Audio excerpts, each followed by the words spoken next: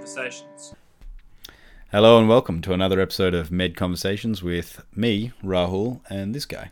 Little Scotty. Yeah. Today we're going to be talking about diffuse parenchymal lung disease, which is the newfangled name for interstitial lung disease, which some of you might know it by. And it's a pretty thorny topic, Scott. So, we're going to be covering a lot of material in this. I think our main goal is to give you an outline of how to deal with this and then provide you with some specific examples, because realistically this condition covers, or that name covers, hundreds of conditions which all have their own specific ins and outs. So it's a bit hard to talk about things specifically. So do you have anything to say before we get started, Scott? No, that's pretty much it. I guess, yeah. I don't really have any jokes, but... they'll come later. They'll unfortunately. Naturally unfold. But, yeah, I think that's the main thing to remember. Like, we're probably going to throw a lot of details around, but you just want to get a bit of an overview of kind of how to think about these diseases, how to kind of separate them, and when to look out for them. In terms of an outline of how we're going to do this, we're going to give you an introduction, a little bit of epidemiology stuff, talk about some clinical presentation of ILD, and then some investigations you can use, and then we'll go into like the specific causes, classifications, and some case examples. All right, let's move on to the case. Everybody's favorite, the case. So today we have Billy Big Truckin' Bullwinkle. He's a 67-year-old Texan gentleman. He's an absolute gentleman who loves big guns, big stakes, and small government. He presents to you as Texan GP. This is the first time we've had a scenario set internationally, so pretty big landmark case. Put your feet in kind of the shoes of this little Texan GP. You've got a very cool mustache. You kind of twirl it That's going to as you think about the case. Play a vital role in the case later on. Yeah. So Billy Big Truckin' Bullwinkle presents to you with increasing shortness of breath. And he's noticed that particularly during his volunteer work down at the local orphanage teaching self-defense to the defenseless kids. You caress your curled, bushy mustache. There it is already. Look at that. As you ponder the potential causes of Billy's grief. His shortness of breath, that is. Okay, let's move into an introduction. So I think, as I mentioned before, ILD or DPLD. What's the difference between those two terms, Scott? Fill me in. So ILD, interstitial lung disease, is the old term because it's referring to where the disease is in the interstitium, which we'll talk about in a second. But DPLD is the new term because diffuse parenchymal lung disease, because it doesn't just involve the interstitium. That's right. Pretty much it? Bang on, yeah.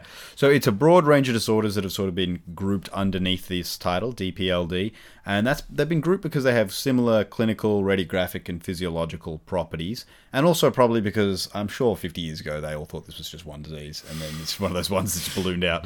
But so clinically, the clinical similarities, they all present with shortness of breath and a dry cough. Radiographically, so on imaging, they have some specific abnormalities that we'll talk about later. Physiologically, they cause what's called a restrictive abnormality on spirometry. So as opposed to obstructive. And we'll talk about that later. So there's hundreds of potential causes, and a fair chunk of them are idiopathic. So we don't actually know why they happen. And it's an area of growing research. And you can take biopsies, lung biopsies, and look at some histopathological patterns on there. And this is another tricky field, a bit like glomerulonephritis, where some people have started describing the diseases by what they look like under the microscope. And then they've gotten clinical names as well. So sometimes you have some diseases that have two names. And so we'll try and clear that up a little bit for you. But that's what makes this hard to deal with. So as a general rule, what's the prognosis like in ILD, Scott, or DPLD? So as we said, we're talking about hundreds of all these different disease processes, but as a general rule, most of them it's pretty poor, and there's not a lot of treatments around, with some really important exceptions. Exactly, yeah. So I think as a general rule, poor prognosis. And we'll talk about classification later, but broadly, I think the best way that I've seen to think about them is into known causes. So, for example, ones that are related to exposures, like coal exposure, and then unknown or idiopathic causes. So the prime example of that would be idiopathic pulmonary fibrosis, which is sort of the protein manifestation of pulmonary fibrosis. So most of these diseases cause inflammation and fibrosis in the area between the alveolar epithelium and the capillary endothelium. And that's the interstitium, right? So that's the little gap that the gases have to get to from your lungs and into your bloodstream. And that's why they were called interstitial lung diseases. But Scott, why did we change to diffuse parenchymal lung disease? Yeah, because some of them have been found to also involve the airways and vessels. Yeah, so I think, again, as they're expanding their understanding of these diseases, they're seeing that it's not actually as simple as once thought. And how do most people present who have a DPLD to their doctor? Yeah, so the common presentation is kind of a subacute progressive shortness of breath, particularly on exertion, or a dry cough. And they may, since there are some of these conditions that are associated with systemic diseases, they may actually have other complaints like, particularly rheumatological, that's probably the main one, but they may present with stuff like joint pain if they have rheumatoid arthritis, or skin thickening if they have scleroderma. And in terms of the diagnosis, Scott, what's the best approach? Or how do big hospitals manage to lock down diagnoses like this? Yeah, so your keyword here is multidisciplinary team. You want to get those kind of extra OSCE points. Yeah. So you want to involve the respiratory doctors, you want to involve the radiologists, and potentially the pathologists and other doctors as well. Yeah, and potentially rheumatologists as well, because they're so heavily affected by this disease. So it's really about putting all of these factors together, the story, the bloods, the imaging, and the biopsy to get a diagnosis, because any one of them alone can sort of mislead you. It's a bit like if you only listen to Fox News, and you're just getting one media source, like our friendly protagonist here. Big Truck and Billy. Big Truck and Billy. Yeah. Okay, so just to summarize, we gave you a lot of introductory sort of knowledge there, but just to summarize, we got a diverse group of diseases that share some clinical and other patterns on investigations, mainly a restrictive physiology pattern. They generally have a poor prognosis, and it's a tricky diagnosis to make. So epidemiology-wise, I think, Scott, what's the difficulty with doing epidemiology of DPLD? Well, it's one of those diseases that's a bit difficult to diagnose. So it's hard to know how many people have kind of a subclinical presentation that's not being seen or being maybe misdiagnosed as something else. But it's estimated to affect about 70 per 100,000 people. Mm-hmm. And, in terms of each of the specific types will affect a different age group and sex group and a different subpopulation. So, it really does depend on which one you're talking about. So, Scott, why don't you kick us off with part 2 of Big Truck and Billy's story? Yeah, so you decided to really kind of hoe into his story and find out more. You questioned Big Truckin' further about his personal predilections.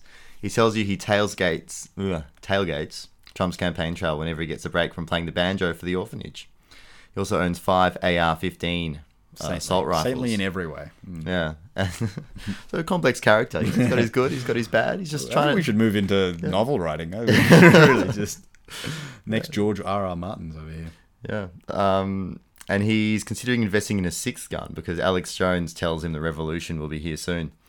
In terms of his symptoms, his cough is purely dry. You wonder why Big Truckin' gave you all of this information. This is really key information, and this is what we want, but specifically kind of Texan, kind of rightwards leaning truckers are kind of the main population. So he's got his purely dry cough. He's got no chest pain, peripheral edema, or palpitations that suggest a cardiogenic cause. And he tells you he used to work in a coal mine. But after the Dems shut down any reasonable chance at effective capitalism in his state, he's used his savings to start a cattle ranch / orphanage. First of its kind. And won't be the last, I'll tell you that. It's going to take on. It's blowing up. He also previously smoked a corn pipe, but he stopped because he didn't want to be a bad example to his 7 daughters. He also denies any rheumatological symptoms like joint pains, myalgias, rashes, or fever. And he doesn't take any other medications and never has in the past. He's pretty suspicious of the whole medical industrial complex, as he should be. Yeah, well, seems to have done him well. He's on no medications now. On paper, that looks like he's got a clean bill of health. Okay, so let's talk about the clinical presentation of DPLDs. The history in DPLD is vitally important. So this is where you get a lot of the information from. And there's a few major things to consider. So the first one, I think, is age. And that's because some of the diseases exclusively affect people in various age groups. So idiopathic pulmonary fibrosis, Scott, and we'll talk more about what each of these things are, but idiopathic pulmonary fibrosis, who does that affect, Scott? So that's your kind of flagship condition that we're talking about, and that's exclusively pretty much in people over 60. Yeah, so much so that if you think you have the diagnosis of IPF in someone under 50, you should reconsider. So meanwhile, all these connective tissue disease associated DPLDs, so the ones associated with rheumatoid and scleroderma, they tend to occur more in the 20 to 40 year olds, which is when you're getting diagnosed usually with those things. And there's a couple of specific ones like sarcoidosis and lymphangioliomyomatosis, which is also known as LAM, heretofore known as LAM, which tend to affect younger people as well. Yeah, one of those acronyms that people use because the word is just so intrinsically difficult to say. Ridiculous word, yeah. So age is important. Next is sex. So it has some influence, particularly for some types of DPLD. So who's most likely to get LAM or lymphangioliomyomatosis? So MCQ land, young women, and the real world too. Yeah. Whereas the interesting thing about rheumatoid arthritis is that rheumatoid arthritis is more common in women, but rheumatoid-related interstitial lung disease, or DPLD, is more common in men. So, that's another one where gender is in effect. And then in sort of the less strongly associated ones, IPF, idiopathic pulmonary fibrosis, more commonly affects men, and exposure-related ILD more commonly affects men, but they're not sure whether that's because men have just traditionally worked in those sort of industries like coal mining and sand blasting. But anyway, that's be more concerned about that. Then there's symptom duration. Tell me a bit about that, Scott. So sometimes you get acute presentation, but most of them present kind of subacute or chronically. However, remember that you might have this kind of bubbling disease process going on for months or years, but something else might happen at the same time, and the patient might come in with another complaint or with something that's kind of exacerbating these kind of progressive underlying conditions. So it can look like an acute exacerbation as well. They might come in with, say, the flu when they actually do have an underlying fibrosis, and so you'll get this acute picture with an underlying progressive disease. So let's move on to history. So now you want to ask about the symptoms the patient actually has. So Scott, what do you think would be the most common complaint that a person with a DPLD would present with? I think most commonly would be dyspnea on exertion. Yeah. And sometimes in some conditions, particularly sarcoid, you can get this terrible looking, X-ray or CT, but they're actually not that dyspneic. So it doesn't correlate necessarily that well to the imaging findings. And the other thing to know about dyspnea is that patients sometimes attribute it to their normal progressive aging, or maybe they had an infection a while ago and they think this has just run on dyspnea since then. But it's actually just been a progressive disease that they've been normalizing. Or, because this is a disease that presents in older age groups, they might have comorbid heart failure, they might have COPD, a smoking history as well. So it can be hard to differentiate. Yeah, it can be subtle. And so after dyspnea, Scott, what would you say comes next? The classic dry cough. Dry cough, yeah, it's pretty rarely productive, so maybe suspect something like bronchiectasis or COPD if that's what you're seeing. What about hemoptysis, Scott? Do people cough up blood?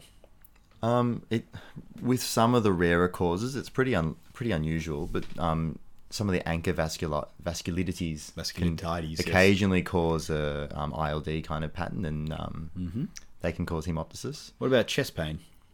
Again, pretty rare. Most of the causes won't cause chest pain, but sarcoidosis can sometimes have some chest discomfort. Yep. Yeah. I wonder if that's related to the lymph nodes around the hilum being big. If you're out there in podcast land, write in. I'll take your opinion. If you are strongly convinced that that's the reason, I'll tell everyone from now on that is the reason. Information gathering, yeah. Lastly, fatigue, and this is kind of a respiratory symptom, but also a general symptom. Fatigue is common across all of the DPLDs because your lungs don't work and you need them to do things.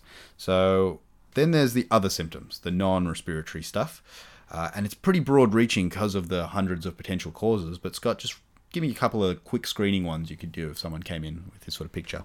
So I think it's easy to think of this in terms of systems. So your rheumatological conditions that can cause ILD, so things like fever, fatigue, myalgias, weight loss, arthralgias, and rash. Yeah, that's really good. And then there are some specific ones, say for sarcoid, erythema nodosum, but it's really going to, and some drug exposures. If you have had chemotherapy, you might have some changes related to that, but it really is, it depends on the underlying cause you're thinking about, and all of this sort of shapes up over the history. That's why the history is so vital. As you're taking it, you're sort of directing yourself down a path.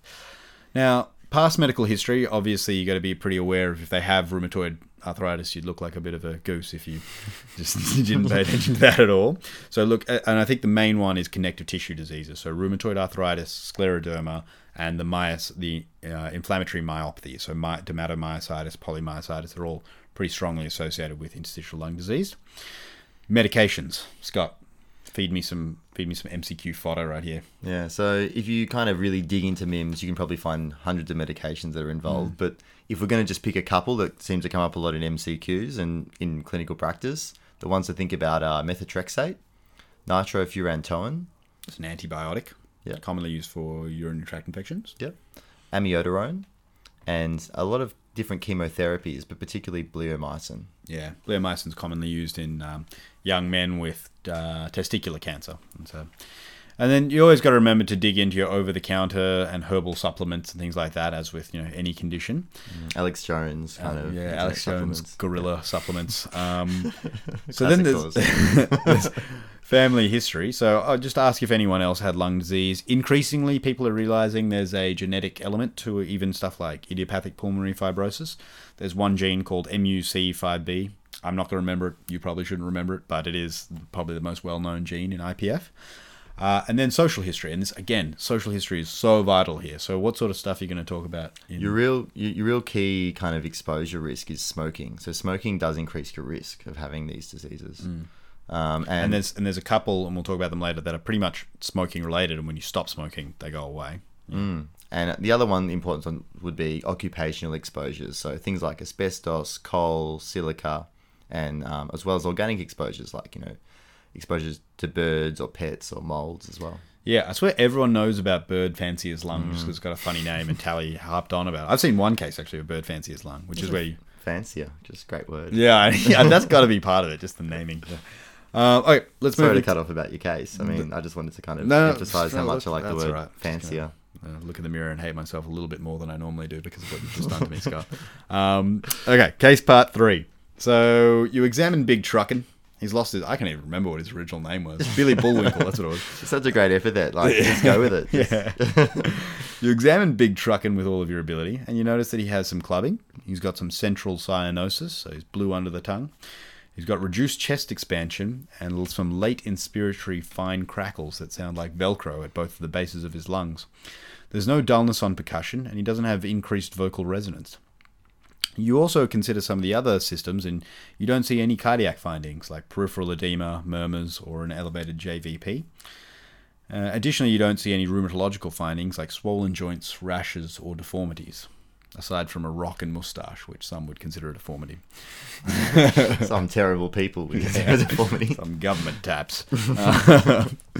So moving into physical exam, Scott, is there a lot to be seen on the physical exam for IPF? Or for there's DPLD?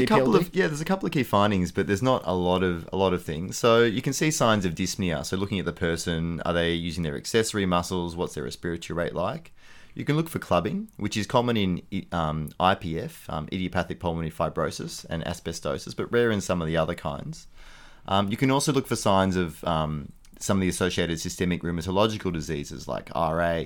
And so you can look for joint swelling, erythema nodosum, thickened skin from scleroderma. Mm-hmm. And what about listening to the lungs? What do you hear there?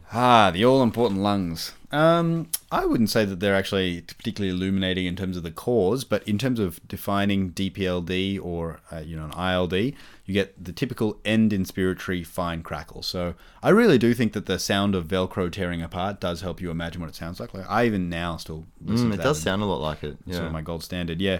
And then reduced chest expansion when you put your fingers around their chest and you ask them to inhale. You can see cyanosis. But beyond that, you might see some scars from prior surgery if they've got, problems with their lungs in the past. But there's not a lot more you can really do to define from purely the lung examination. And lastly, you should do a cardiac exam just to make sure you're not missing. The crackles could just be related to volume overload. But additionally, they could have pulmonary hypertension as a consequence of their lung disease. So over time, the lungs get destroyed. The heart starts to fail, and so you develop things like a loud pulmonary component of the second heart sound, which I'm sure you hear all the time, Scott. A right-sided lift, and then cor pulmonale, so right heart failure related to lung disease, which is where you get an RV heave, peripheral edema, an elevated JVP. Yeah. So if you're gonna zoned out there, the most important finding is end inspiratory fine crackles, which sound a bit like Velcro, as opposed to often you get more kind of an expiratory crackles in COPD. Yeah, or very coarser crackles as well, or which takes as well, time to mixed. listen to. So just quickly, we're going to talk about So when you're doing the clinical examination, and also when you're looking at the findings, there are some diseases that are upper lobe predominant, so they affect the upper lobes, and then some that are lower lobe predominant. And everyone uses pretty much the same mnemonic. It's got a lot of weirder things in there, particularly if you're a medical student. You don't know what they are, but you can tell that someone that they affect the upper lobe. So give me the upper lobe one, Scott. What's the So it's another great word, maybe second only to fancier. It's shart with an SCH at the. Yeah, that's the civilized form of shart. It's the German shart. Shart. So that's SCHART. So those are the ones that affect the upper lobes, and that includes silicosis/sarcoidosis. C for coal workers pneumoconiosis. H for histiocytosis, which is pulmonary Langerhans cell histiocytosis. A for ankylosing spondylitis. R for radiation. And T for tuberculosis. Okay, so it'll take a bit of time of looking at that and remembering it, but it is somewhat helpful. I mean, there was a question in the physician's exam, which Scott and I have just sat, which was, which one of these diseases affects the upper lobes in interstitial lung disease? The answer was ankylosing spondylitis. Sorry for anyone who also sat the exam and perhaps didn't get that. There's a lot of stress around it. But, yeah, spoiler alert. Yeah. For the lower lobes, now, normally you'll hear people say RASCO, but I've changed it to RASIO. Because the C used to stand for cryptogenic fibrosing alveolitis, which is the European name for idiopathic pulmonary fibrosis, and no one really uses that in Australia, so I've changed it to RASIO. But what's the R, Scott? So R's for rheumatoid arthritis. Okay. A? Asbestosis. S? Scleroderma. I for idiopathic pulmonary fibrosis. And O for the classic other. Yeah, always other. Every other cause that you could ever think in this of. case, particularly drugs. Yep. So amiodarone, methotrexate, nitrofurantoin. So just to reinforce, you can probably just Google this and find it online as well. But upper lobes was Chart and lower lobes is RASIO. RASIO. Okay, case part 4. You want to read this So one? Big Truckin finally, dispels his suspicions about your involvement in big government and agrees to an HR high-resolution CT of his chest. Despite the possible radiation, 4K, Ultra HD, the best CT of the chest. Even knowing that his details may be leaked to the government. On review, the HRCT shows lower lobe predominant interstitial changes with honeycombing, traction bronchiectasis, and subpleural involvement. Buzzwords. I love a good buzzword. So it's some honeycombing, traction bronchiectasis, and subpleural involvement. That's pretty Get delicious. them in there, let them float around, simmer. What else have we got from his investigation, Scott? So his ANA, anti-nuclear antibody, is negative. His rheumatoid factor is low normal. Alarm bells there, obviously. Ding, ding, ding. And BNP is normal. His spirometry shows a reduced FEV1, that's a forced expiratory volume in 1 second, and FVC, that's forced vital capacity, with a low DLCO, which stands for diffusion limitation of carbon monoxide.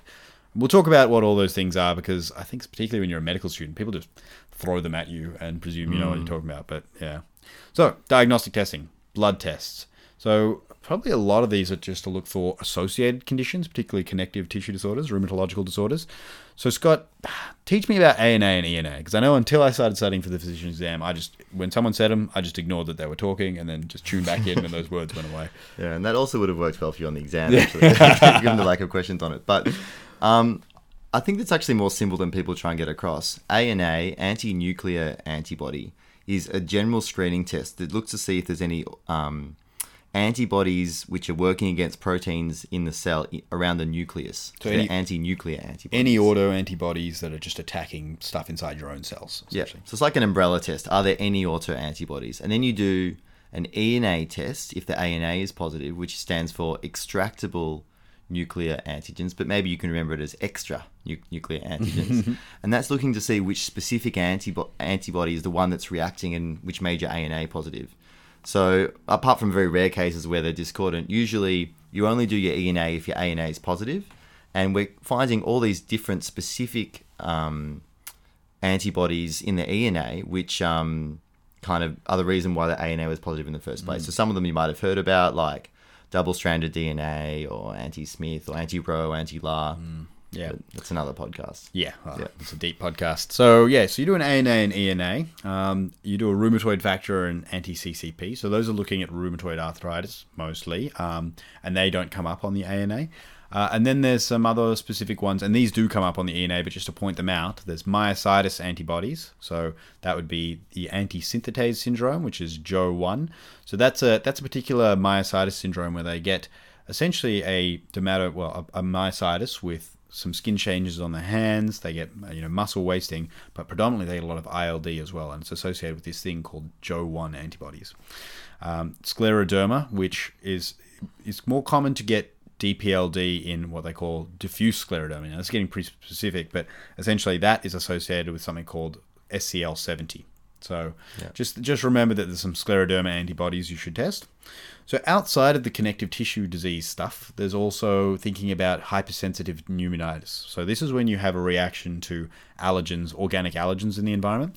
And if you have a suspicion that someone's, just they can tell you exactly what the new thing is that they've been exposed to, you can do what's called RAS testing, which is allergen-specific testing to see whether they are sensitized to that particular thing. But more often than not, I think people come in and say, suddenly I'm unwell, I don't know why. And so it's pretty hard to do the test if you don't know what you're testing for. Yeah, because you're testing for specific IgE antibodies that, bind to specific protein epitopes. Yeah, so if someone says, I just bought 7 new cockatiels and I don't know why I'm suddenly short of breath, maybe they got bird fanciers lung. Maybe you should test them against a bird allergen.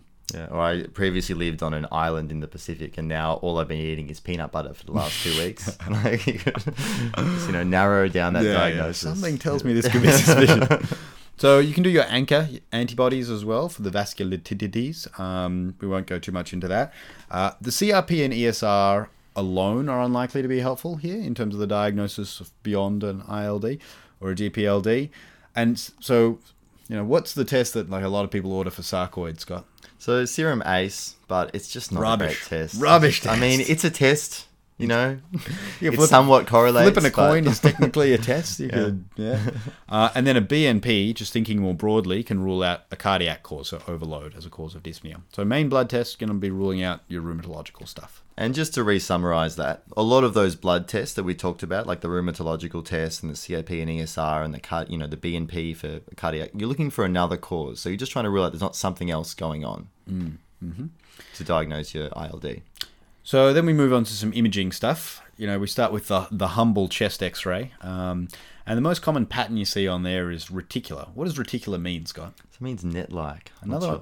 This is one of those topics that's full with jargon. And I think that's why people are just like, what the hell's going on? Because people are just using these words in every step of the process and you don't know what any of it means. So reticular just means net-like. And so I remember I had a radiologist teach me that if it just looks like sticks on the chest X-ray, it looks like there are a bunch of sharp lines and sticks, it's reticular, it's fibrosis, or it's going to be a fibrotic thing.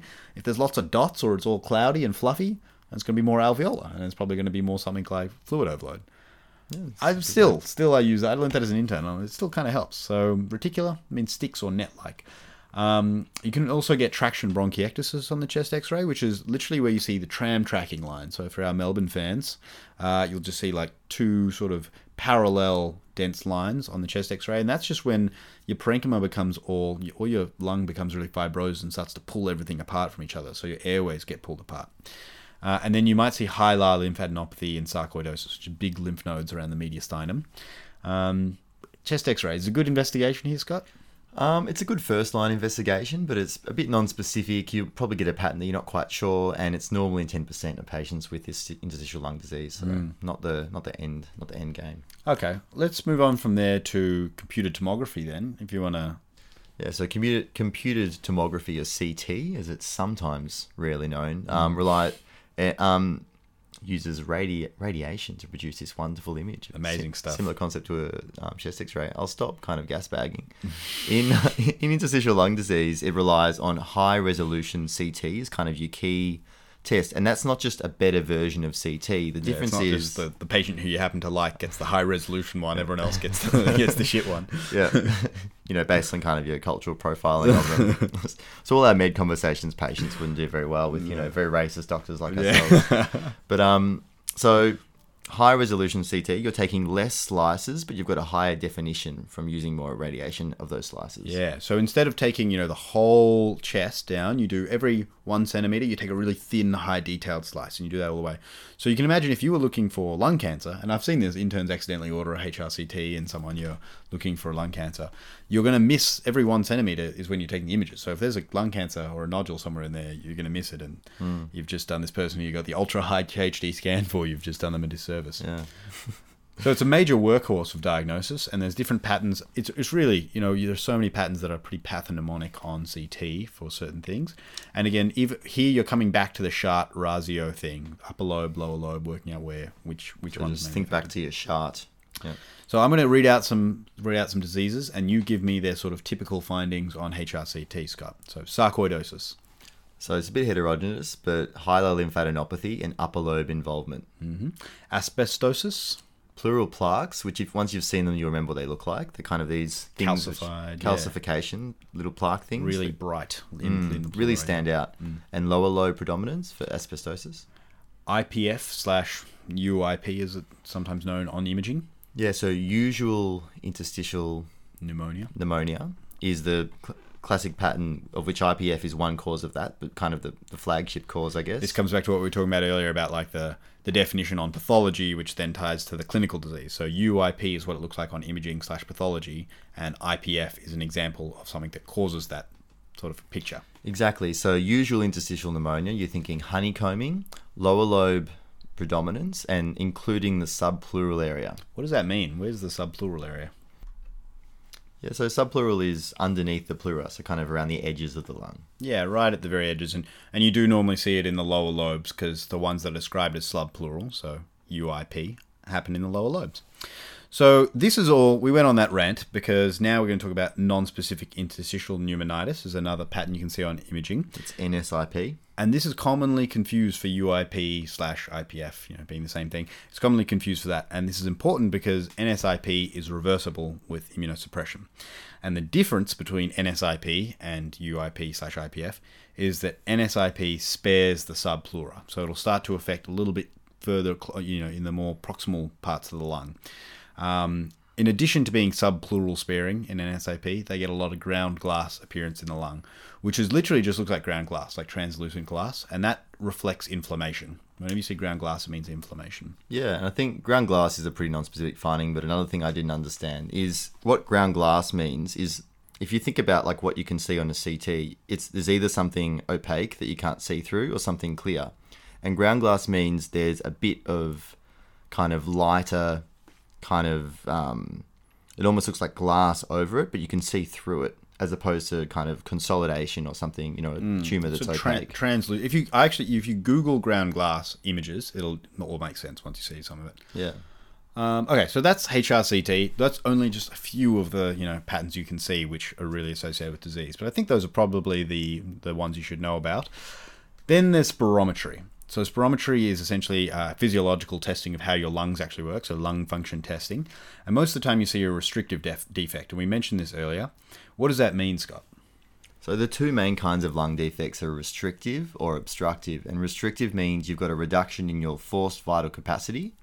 What's your forced vital capacity, Raoul? So I just think of it as the amount you can blow out. After you take a big breath in, it's the total amount you can blow out. Yeah, so total amount you can blow out from full inhalation. That's your forced vital capacity, FVC. And you also get, in ILD, a reduced FEV1. What's FEV1? So that's the amount you can blow out after taking a big breath, the amount you can blow out in 1 second. Hence FEV 1 second. Forced expiratory volume 1 second. Yeah. So you look at that FEV1 to FVC ratio. So the amount of breath you can blow out in 1 second versus the total amount of breath you can put out. And that's where you look. If that's lowered, then you think you might have an obstructive lung disease.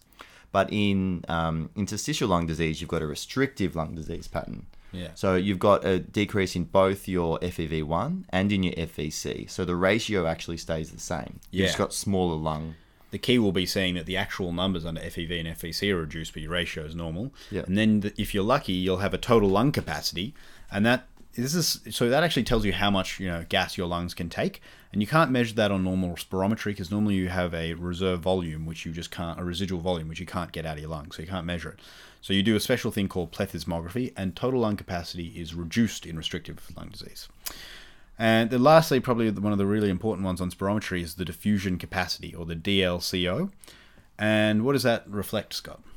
So that means you've got a problem with gas transfer across your interstitium in your lung, which, we talked about the old name for these diseases being interstitial lung disease, the interstitium being affected. So if your TLCO is low, that means you've got kind of problems with that interstitial area that's impairing gas exchange. Yeah, it's usually thickened, fibrotic, and so the gases can't freely diffuse across from your alveolus into your capillary.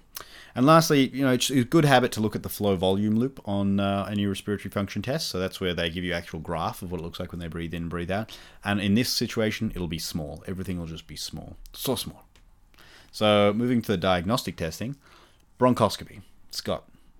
Yeah, so Yeah, so as we talked about, there's many conditions which can cause these diseases, and for some specific conditions, a bronchoscopy can be useful to sample cells and fluid, and specific associations as well. Yeah, they can do this test called a bronchoalveolar lavage, where they essentially just flush out your lungs with a bit of water and then suck the water back up and see what's in the water. And some of them have specific things in the water, like eosinophils in eosinophilic pneumonia. I wouldn't worry too much about those. And then lastly, the Mac Daddy, or is it the Mac Daddy? Lung biopsy, Scott. Good question, because lung biopsy is sometimes used if the diagnosis is really unclear, but lung biopsy is actually quite a particularly dangerous investigation. It's got actually quite a high mortality, which can vary from, I think it was 2 to 17%, depending on the patient group you're looking at. So that's a pretty high mortality for a test that's not therapeutic. That's, And so sometimes where you might see it used is when someone's like rapidly progressing and no one knows what the answer is, or someone has really unusual features and you can't put it together, or if you thought you knew what it was and then suddenly something changes and the CT looks totally different and you have no idea what's going on. You're wondering whether it's treatable. You might benefit from a lung biopsy. So let's move on to case part 5 / the last part of the case. On consideration of all the investigations, you and a team of specialists make a diagnosis of IPF, idiopathic pulmonary fibrosis, in Billy.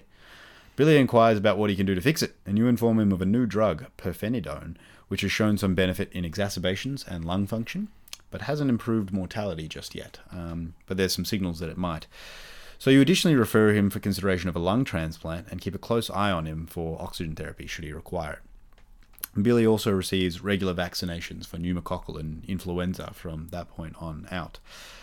So we're going to do a little talk about just IPF treatment here, because IPF is going to make up a lot of the interstitial lung disease you'll see. And essentially, it used to be pretty much not treatable, right, Scott? Yeah.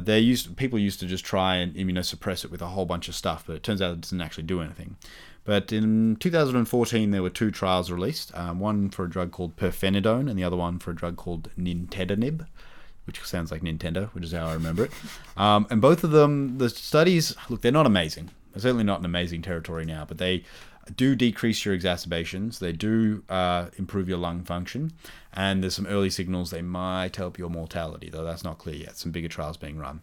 So now those are available, but essentially the treatment for IPF really is just like either get a transplant or slowly progress and have oxygen and potentially, whatever other palliative care you can get before passing away. Yeah, so pretty serious condition.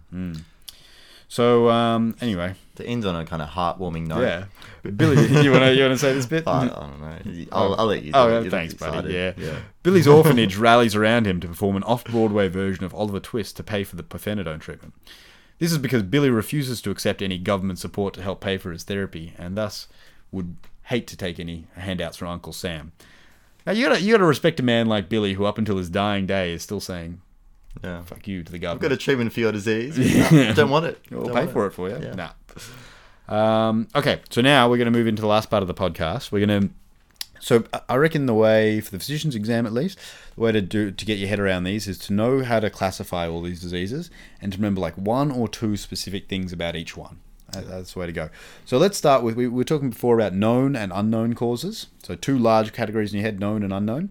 Let's talk about known causes first, which I divide further into ones that are related to exposures and ones that are related to systemic diseases that are otherwise going on.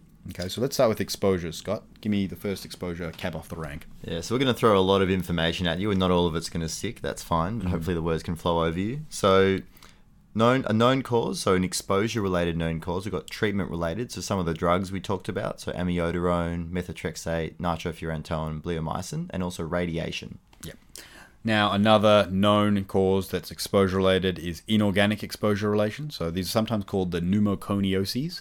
So these include things like asbestosis, silicosis, berylliosis, and a lot of these ones can have an acute or a subacute or a chronic fashion. So they can actually present like a really bad pneumonia with like fevers, really short of breath, a lot of consolidation in there, but they can also present chronically. Yeah. So the next group are the hypersensitivity pneumonitis.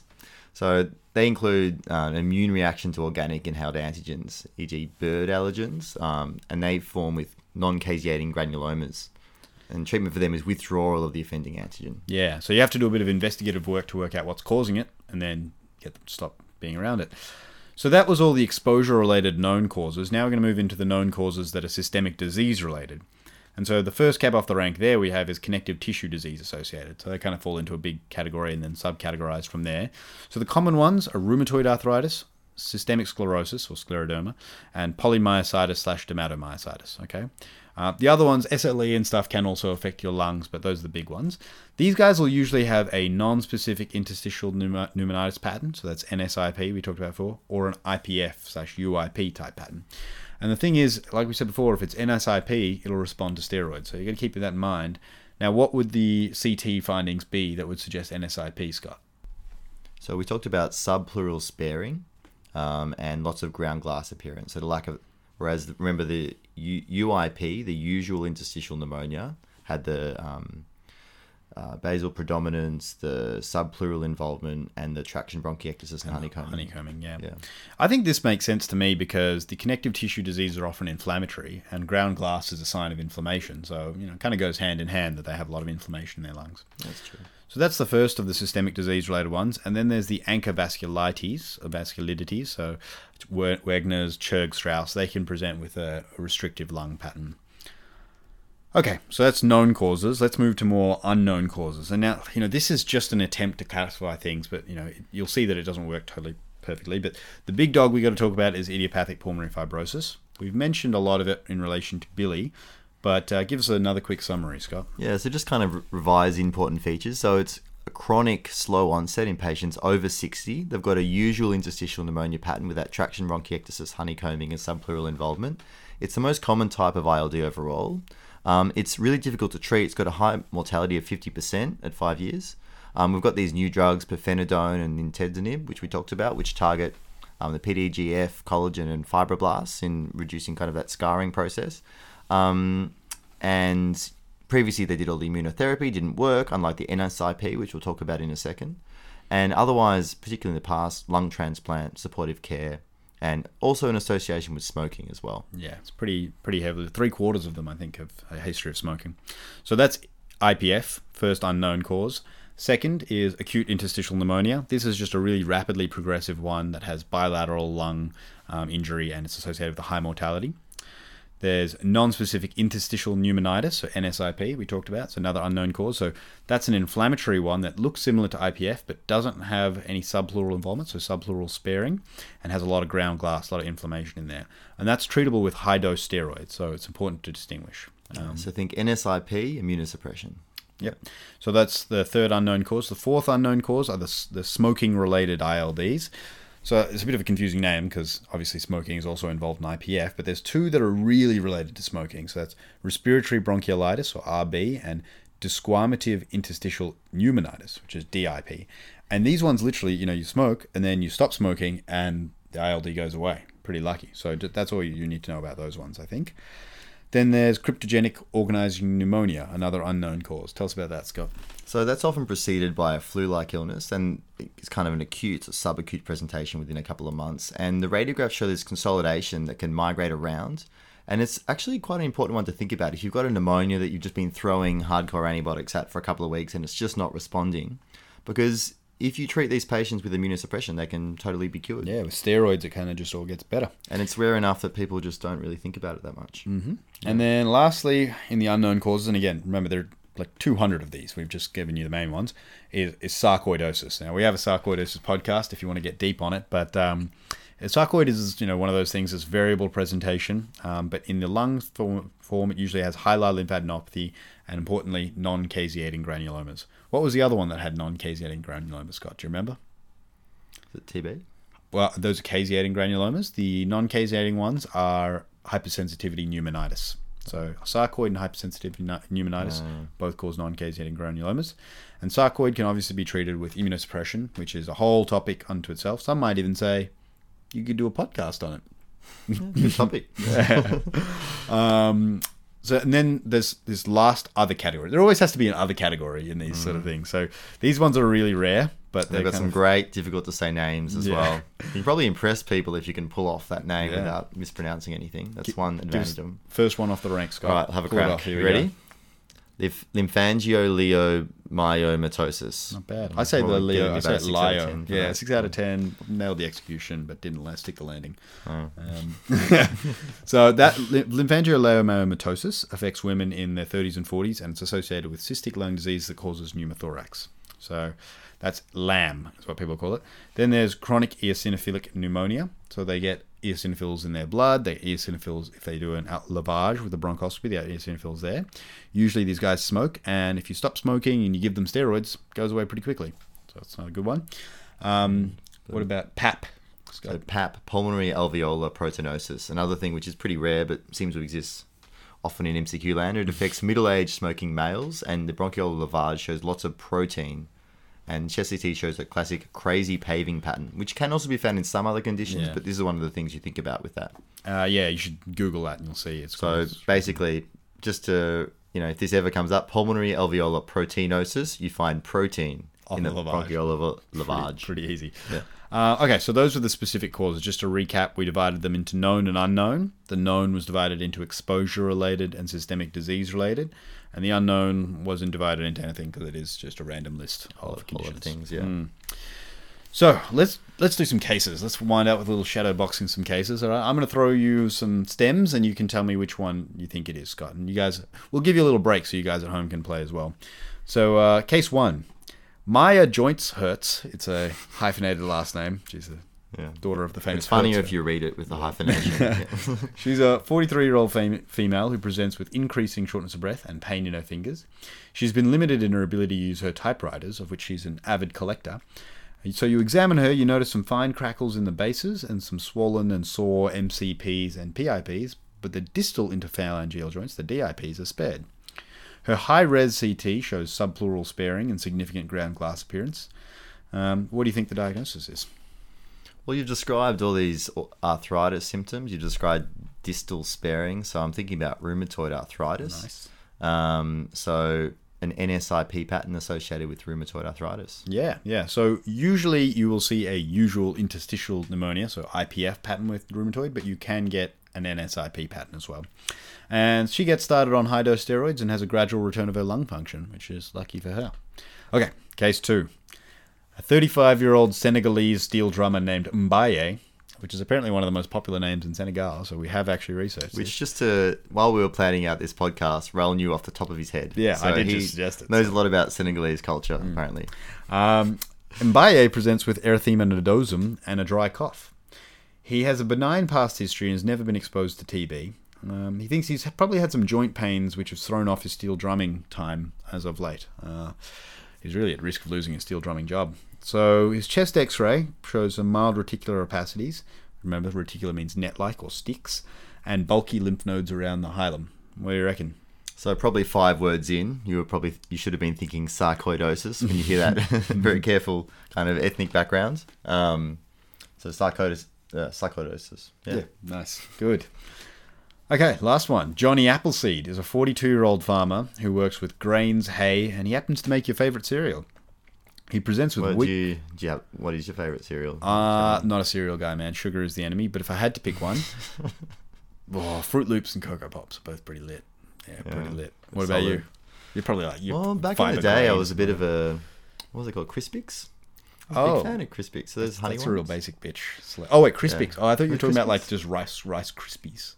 No, Crispix. Rice That was Krispies were just solid. nothing. What was Rice There's Krispies? some heavy honey going on I there. had That was zero some- respect for anyone who liked Rice Krispies. Yeah. But these days I'm a more accepting guy. Yeah, but even then, Test me. You want to test me? Yeah. You want to test it? Eat a Rice Krispie bar around me. All right. So Johnny Appleseed, we were talking about something. Oh yeah, this guy presents with severe and progressive dyspnea associated with a cough. He's never had any allergies before, but he's recently started planting a new variety of grain called Big Buster's Grass Musters that he's sure is going to make him millions because of the crop yield. What are we thinking? We've got a farmer. He's been planting some sort of new grain. Lots of potential organic allergens there. So hypersensitivity pneumonitis. Nice, which presents with that has non-caseating granulomas. Okay, let's do some... Wow, where are we? Right. 48 minutes. It's not the longest one we've ever done. Isn't it? Yeah, ever since we got rid of that don't know if we Darville should- guy, we seem to dribble on a little bit less. But so, summary.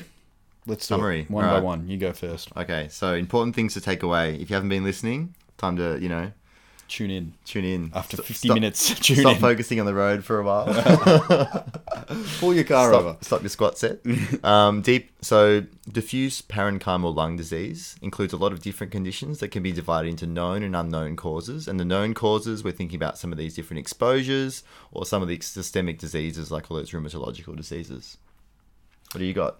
I've got something about, so DPLDs share restrictive physiology. So going back to restrictive, that means when you do your spirometry, you have a decreased FEV1, a decreased FVC, a decreased diffusion DLCO, which is diffusion capacity of the lung, and decreased total lung capacity. So everything's just small, restricted, fibrosed, scarred up.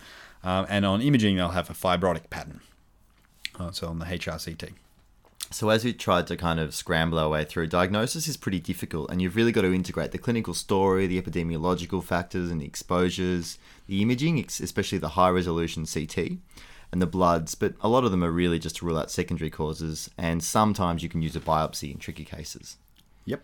So it's important to consider the difference between IPF/UIP and NSIP, because NSIP is treatable, and that is characterized on high-res CT by IPF is characterized by honeycombing and subpleural involvement, whereas NSIP has ground glass, remember, inflammation, ground glass, and subpleural sparing.